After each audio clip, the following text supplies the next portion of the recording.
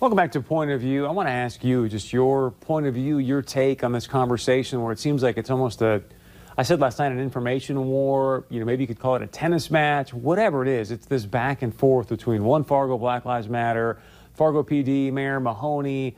Are you getting exhausted of it yet? I'd love to know kind of your take on this conversation. And, let's just get to some conversations that are going to make a difference. I think that's where Mayor Mahoney and Chief Todd, or at least based on my conversation with them earlier today.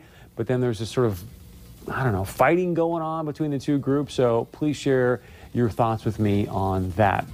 Please go to our website, povnow.tv. And as you know, Point of View, this is the show that's fighting for the truth for you. Be safe tonight with this weather. I'm Chris Berg. Have a great evening. We'll see you back here tomorrow night.